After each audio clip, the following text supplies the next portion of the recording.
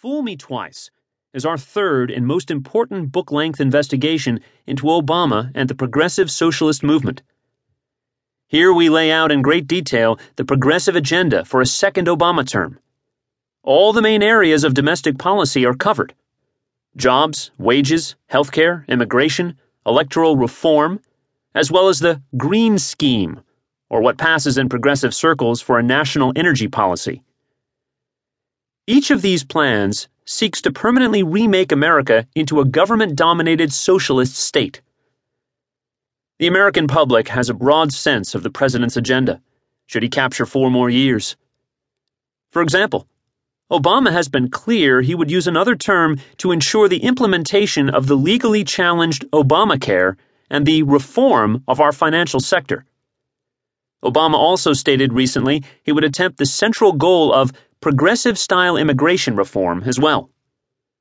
But these generalized ambitions do not scratch the surface of the specific, radical assault that is planned upon our country and that we have labored to expose in this work.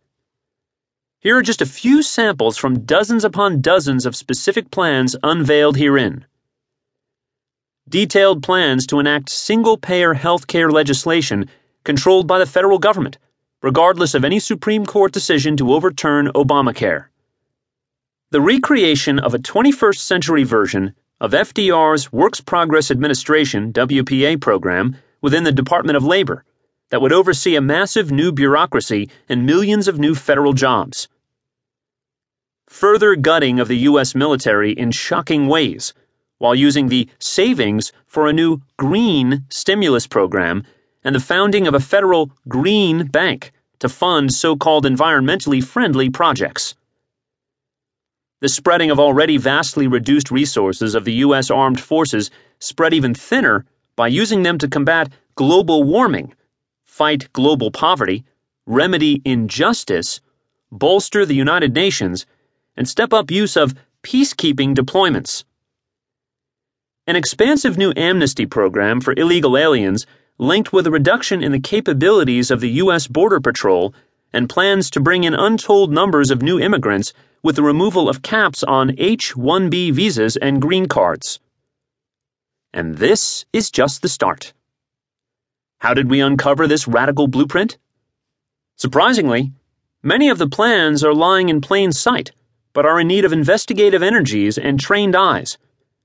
In our previous book, Red Army, Brenda and I copiously traced the origins of Obama's first-term signature policies, including Obamacare, defense initiatives, and the massive stimulus.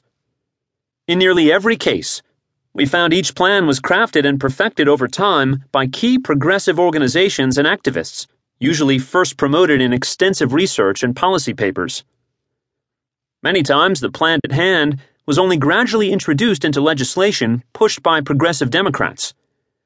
Progressive marketing strategists, we found, were then brought in to sell the plan to the American public, cloaking the most radical proposals in the guise of moderation, in the bland-sounding rhetoric of popular social ideals. For example, we documented how Obamacare was largely a rehashed version of legislation that first originated in progressive research in 2003 as something called Healthcare for America, the centerpiece of the Progressive Economic Policy Institute's agenda for shared prosperity. Many of the major facets of the healthcare law, we showed, were attempted in earlier, less grandiose legislative efforts.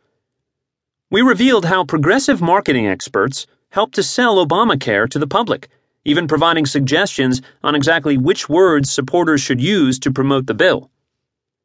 We further documented how key progressive organizations served as the nerve center for formulating such White House initiatives as the stimulus, defense strategy, and education reform. This same cast of characters has been busy plotting Obama's second-term agenda in exhaustive detail. To be clear, we do not argue that every plan exposed in this book would be implemented by Obama exactly as outlined, but we have no doubt that we are presenting you with a detailed game plan that would form the basis of a second Obama term. I have been investigating Barack Obama since December 2007, when the Democratic primary was getting into full swing and the largely unknown junior senator from Illinois emerged as a